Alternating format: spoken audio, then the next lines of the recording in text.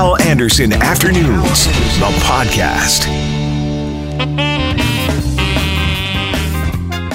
Hello and welcome to the podcast. Coming up, I'll talk to Alan Cross, the host of the ongoing History of New Music about Michael Jackson and R. Kelly. U of M political scientist Paul Thomas reacts to more testimony in the SNC-Lavalin affair on Parliament Hill today. And Chris Broughton, chair of the Board of Trustees at the Winnipeg School Division. He has written an open letter to the Premier. All that on the way here. Please rate the podcast. Please subscribe to the podcast. And now, the podcast.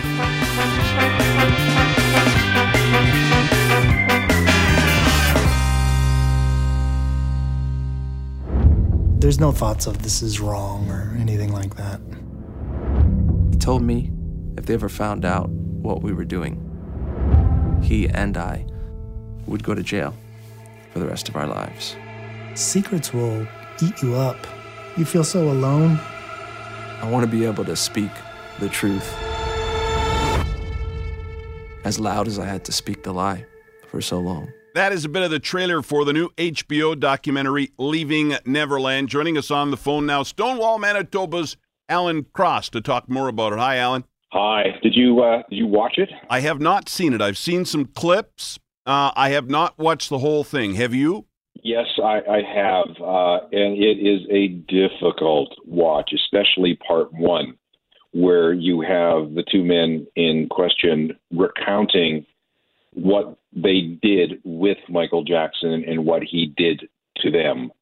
Part two is more about what it was like to survive all that and growing up as an adult with this in your background. But part one, wow, that's a tough one to watch. I've heard that from other people as well. And these two in the documentary were the ones that testified in favor, in support of Michael Jackson all those years ago when he was acquitted of this. Yes, and the documentary explains why. They were, for lack of a better term, brainwashed when Michael Jackson had influence over them. And remember, one guy started his relationship with Michael Jackson when he was 7. And Jackson would hammer into his head, you can't tell anybody about this. If you tell anybody about this, we're both going to jail. Our lives will be ruined. You can't tell anybody about this. You can't tell anybody about this. And they maintained that facade all the way through until they were adults. And one of them had a child and started thinking, well, wait a second. This child I have is starting to, I can't imagine somebody doing something to this person that Michael Jackson did to me. So there was all kinds of PTSD sort of flashbacks and, well, not flashbacks, but regrets and anger about what they were subjected to as children. They didn't know any better at the time. And again, they were still young men when they were called to testify. And that testimony was hammered into their head over years by the most famous singer in the world. I want to talk about reaction now to this documentary, Alan. I see a few Canadian radio stations have pulled Michael Jackson's music. Is that a proper reaction in your opinion, or where do you come down on that? I think it is. I mean, we've known that Michael Jackson was a weird guy for a very long time. And I mean, we called him Wacko Jacko. We knew about the Elephant Man bones. We knew about the relationship with Liz Taylor. We knew about dangling a baby over a balcony. We had chimps, Bubbles the chimp, and so on. And we had heard these very disturbing stories about his relationships with children that go back, 25 years.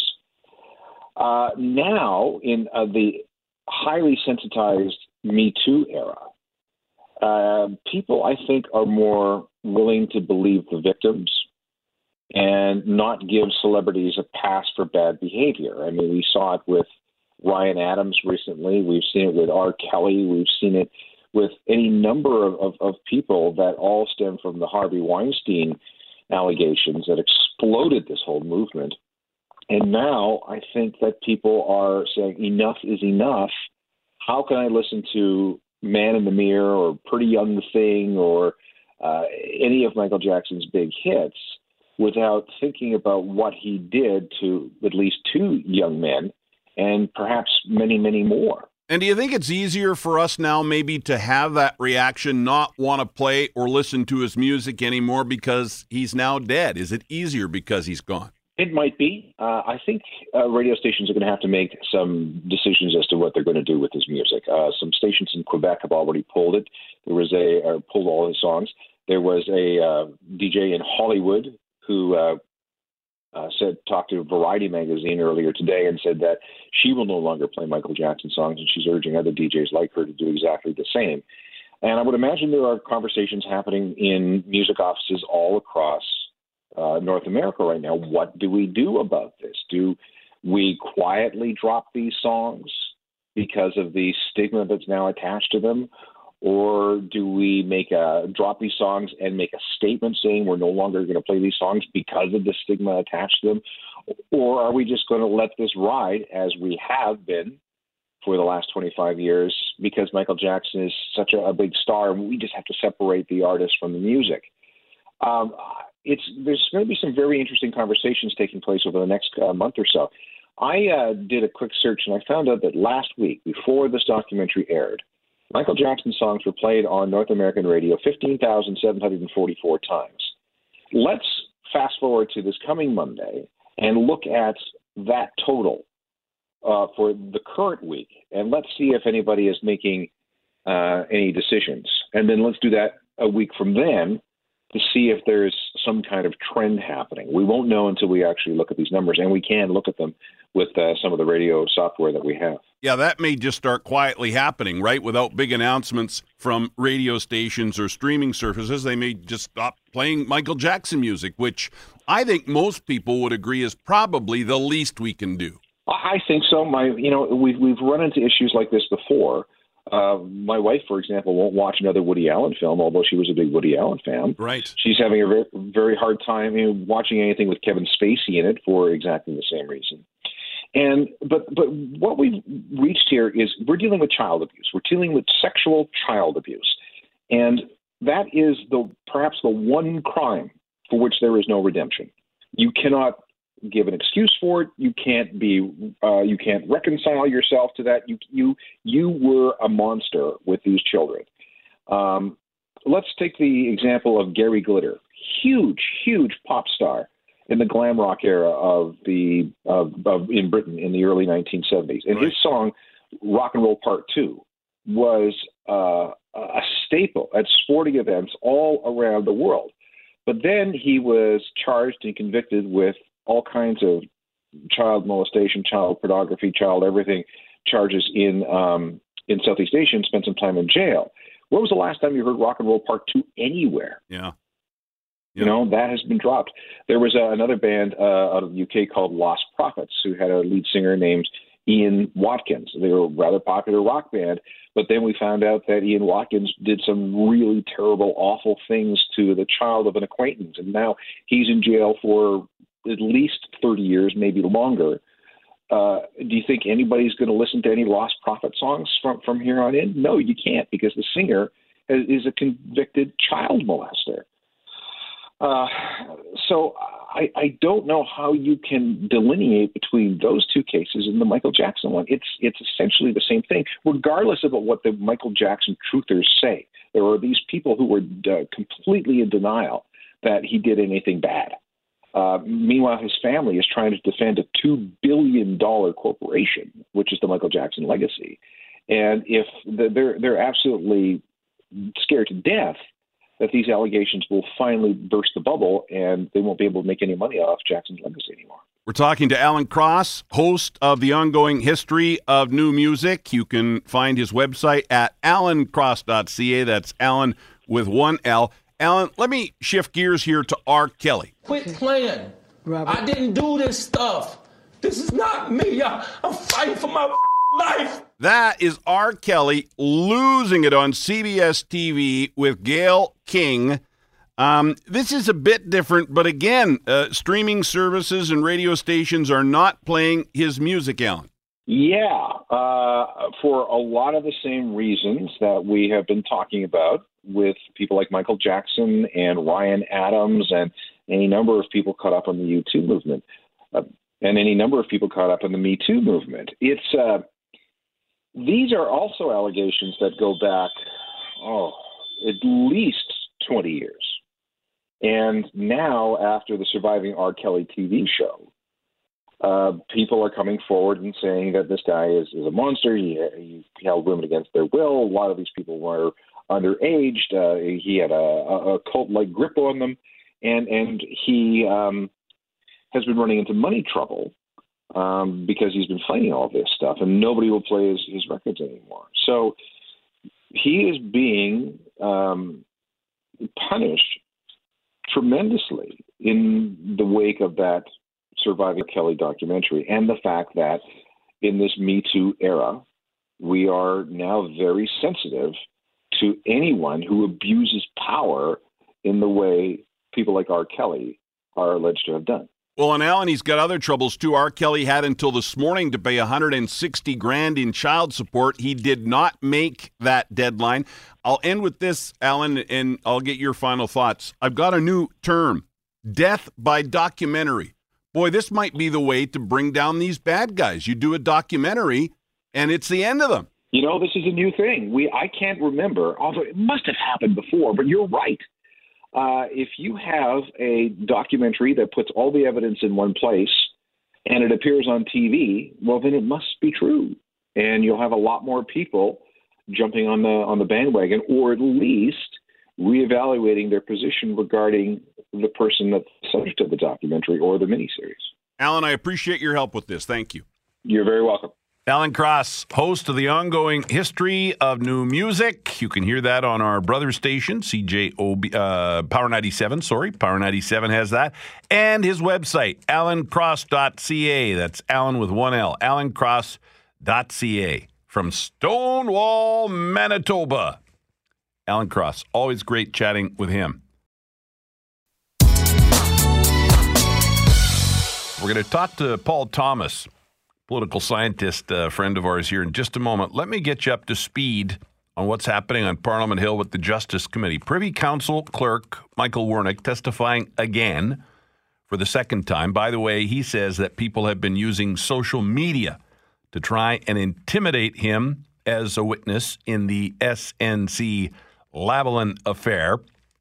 As you heard in the news, Tristan mentioned that the Conservatives and New Democrats on the Commons Justice Committee are outraged because the Liberal members are refusing to recall Jody Wilson-Raybould. And this morning, Jerry Butts testified. Let me share with you some of what he had to say this morning to the Justice Committee. I would like to acknowledge that we are on the ancestral lands of the Algonquin people.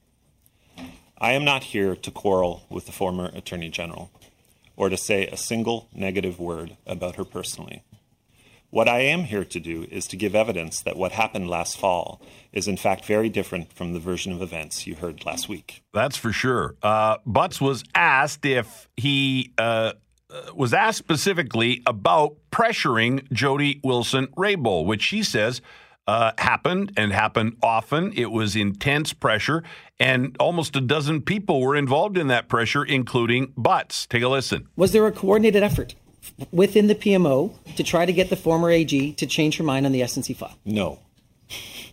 And you can 100%. How do we 100% know? How can we believe that statement? Well, one would expect that if such an effort existed, then I would have been aware of it, and I was not. And I know the people involved very well.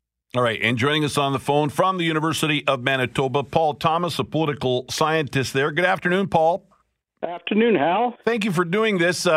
You must be tired of, are you tired of talking about this? Because I am a bit, but it's important stuff. Are you tired yet, or do you live for this? I think I have a more well-rounded life than that, Hal. But, it is political drama being played out in the open in a way that's unusual for us ordinary folks to get a glimpse of. What goes on at the center of government is the most secretive part of the governing process usually. So we usually don't get this glimpse into the frenzied world of government, and you realize that. People can come away from such encounters with different perceptions of what went on. So it was fascinating this morning, and again this afternoon when we had two senior public servants on the stand. Here's my big question. This is kind of why I wanted to have you on for a few minutes, and I hate taking up a lot of your time. You're an important guy, but I really appreciate you making time for me. But here's my question. We heard Butts today say, nothing to see here, move along. Jody Wilson-Raybould didn't lie, but I certainly have a different version of events. Does this matter? Does this testimony today matter? Is it too little, too late? I'm talking the impact politically on the Trudeau government. Yeah, I guess he said that nothing happened beyond what's normal in government, and since most of us are never at the center of government, he knows more about what the routine operations of a big enterprise like the Government of Canada is like. And he also said that she didn't bring her concerns forward in a serious way to him directly, although he admitted he was managing other files like dealing with Donald Trump and the NAFTA negotiations, so he wasn't central to this file. She didn't bring it forward until after the shuffle. People will dispute that testimony, will say that that's probably not a full description of what went on here. It is taking a toll, undoubtedly, on the reputation of the Prime Minister in particular, on the standing of the government with voters. That's being registered in the polls. How long-lasting that impact will be, we don't know at this stage. It's going to. There's no way you can shut this down overnight. There's already demands for more witnesses to be called because more names have been thrown into the mix. A list of characters that I'm losing track of. I can't remember all the names, but this will not go away anytime soon. Should we, do you think, as the Conservatives and New Democrats feel, should we hear again from Jody Wilson-Raybould based on what we heard from Butts and others today?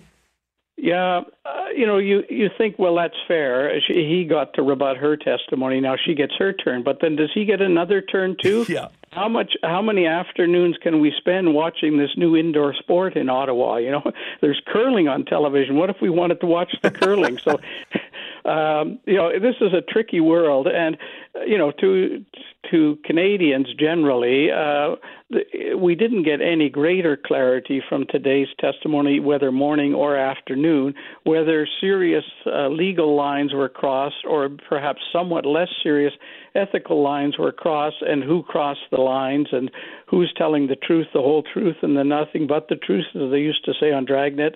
So it's messy, and one wonders whether an abstract notion like the rule of law is something that is top of mind for most voters, and they'll keep it at the front of their mind by the time we roll around to an election in October, or will other events supersede these events?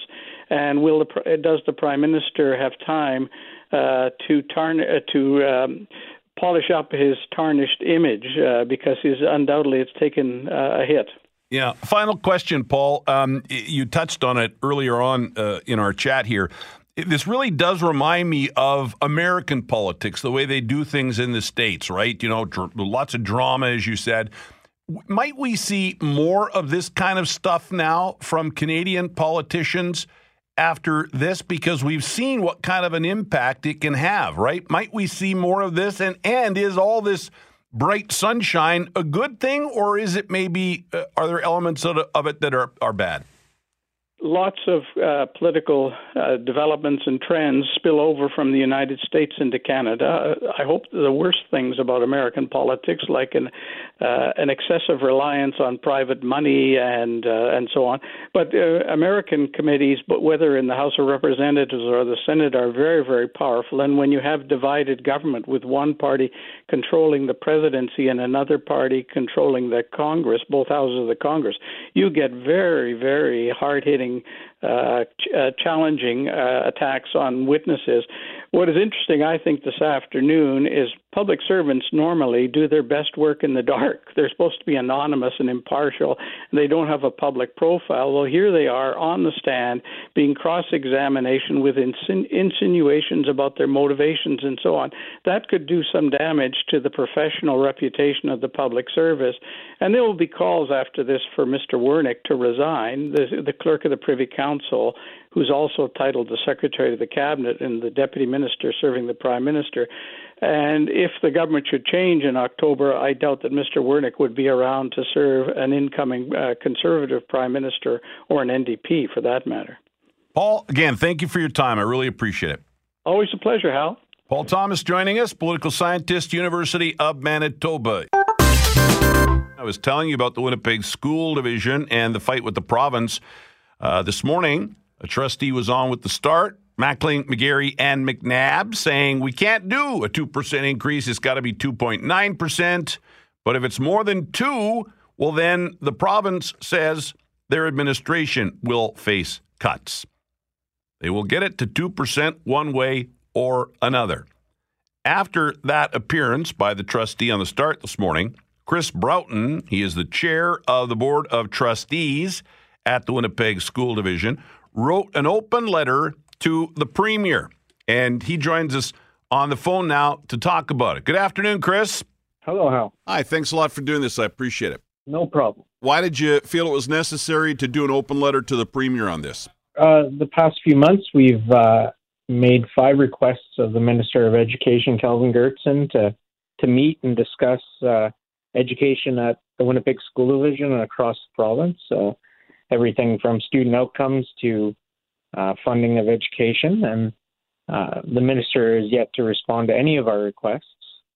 The minister seems to be focused on responding through the media or on Twitter, and despite his assurances he'd like to meet with school divisions, I'm not entirely sure that he has, and definitely ignoring the Winnipeg School Division. And then the other side of it, Chris, is people are saying, hey, here's the budget you've been given, work with it. So definitely, the minister has said that Manitobans want to see fiscal restraint, and we're demonstrating that. We're cutting where we can, and we're avoiding implementing programs where it may not be necessary at this time. But we've consulted with our community. We've done extensive budget consultations with the residents of Winnipeg School Division, and they indicate that they're more than willing to pay the 2.9% increase that we drafted to see the services that they want to see in their schools being delivered. So there's a significant disconnect between what the minister is saying and what the residents of the Winnipeg School Division are saying. And in addition, while the province has given us a budget, the province is also raising our costs through changes that they've made in legislation. The province is also reducing our property tax revenue by giving downtown corporations massive tax holidays. And then to top it all off, as the very first measure of this budget, the province has increased property taxes by phasing out the tax incentive grant. So, the province is the one doing most of the damage to the average resident's property tax bill when it comes to education costs, and that's before we get a chance to deliver on the services that students need to improve their outcomes.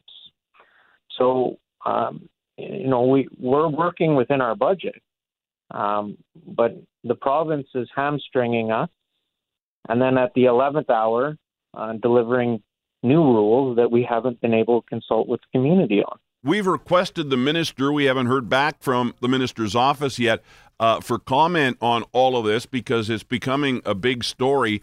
But I suspect he would say to you, if we make an exception for you, we've got to do that with all the divisions, and then a very small amount, which you point out, a small amount in your case, becomes a much bigger amount. Do you understand that? It needs to apply to everybody. Certainly, and the minister has said that he's met with some school divisions, and I recognize the difficulty with meeting with all school divisions, but the Winnipeg School Division represents 20% of education in this province. We're the largest school division, and we've come to the table with requests to show that we're interested in finding cost savings in education. We have ideas for the minister to hear, and this minister is completely unwilling, which is odd given his predecessor Mr. Wishart had no problems meeting with the Winnipeg School Division. We had a very cordial relationship where we could express these ideas.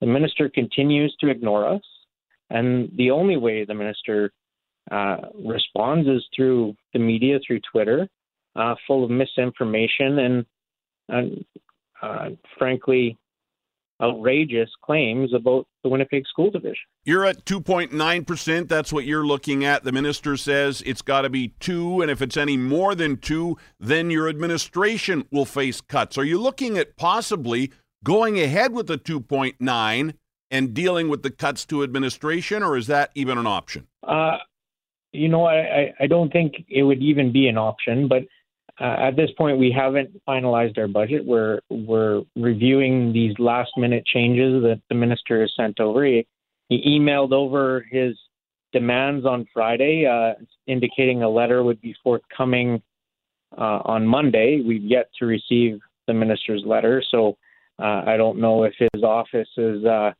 just too busy to do the work that they need to do. But the minister seems to be extraordinarily focused on administration costs at the Winnipeg School Division, yet the Winnipeg School Division has the lowest administration costs of any level of government or Crown Corporation in this province.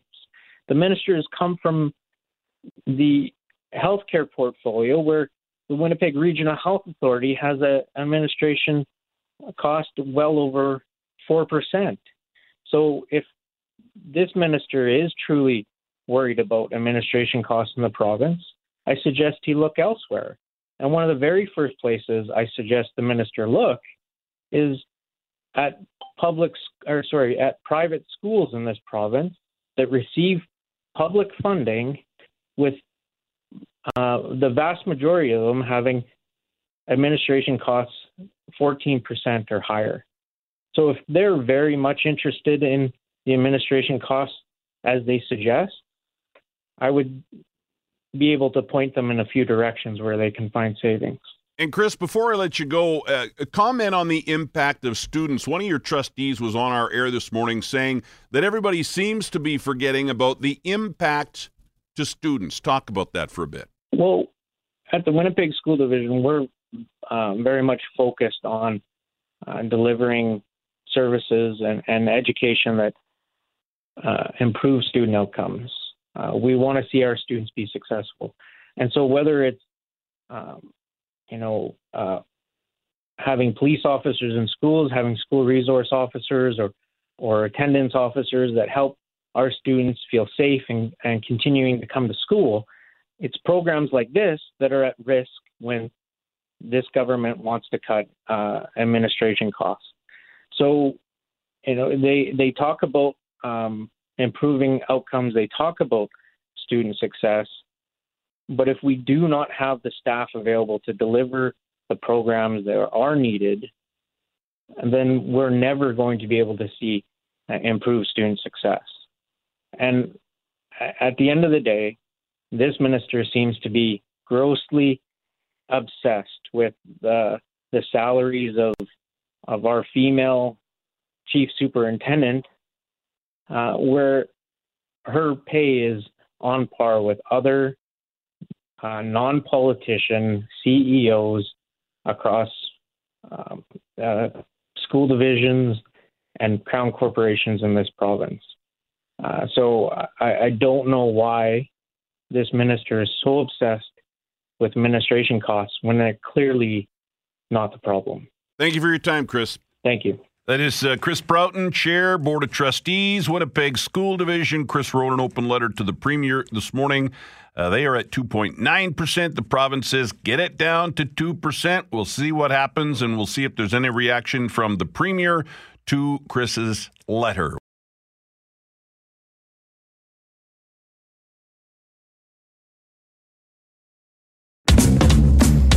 Hal Anderson Afternoons, the podcast, is available on Apple Podcasts, Google Podcasts, and anywhere you find your favorite podcasts.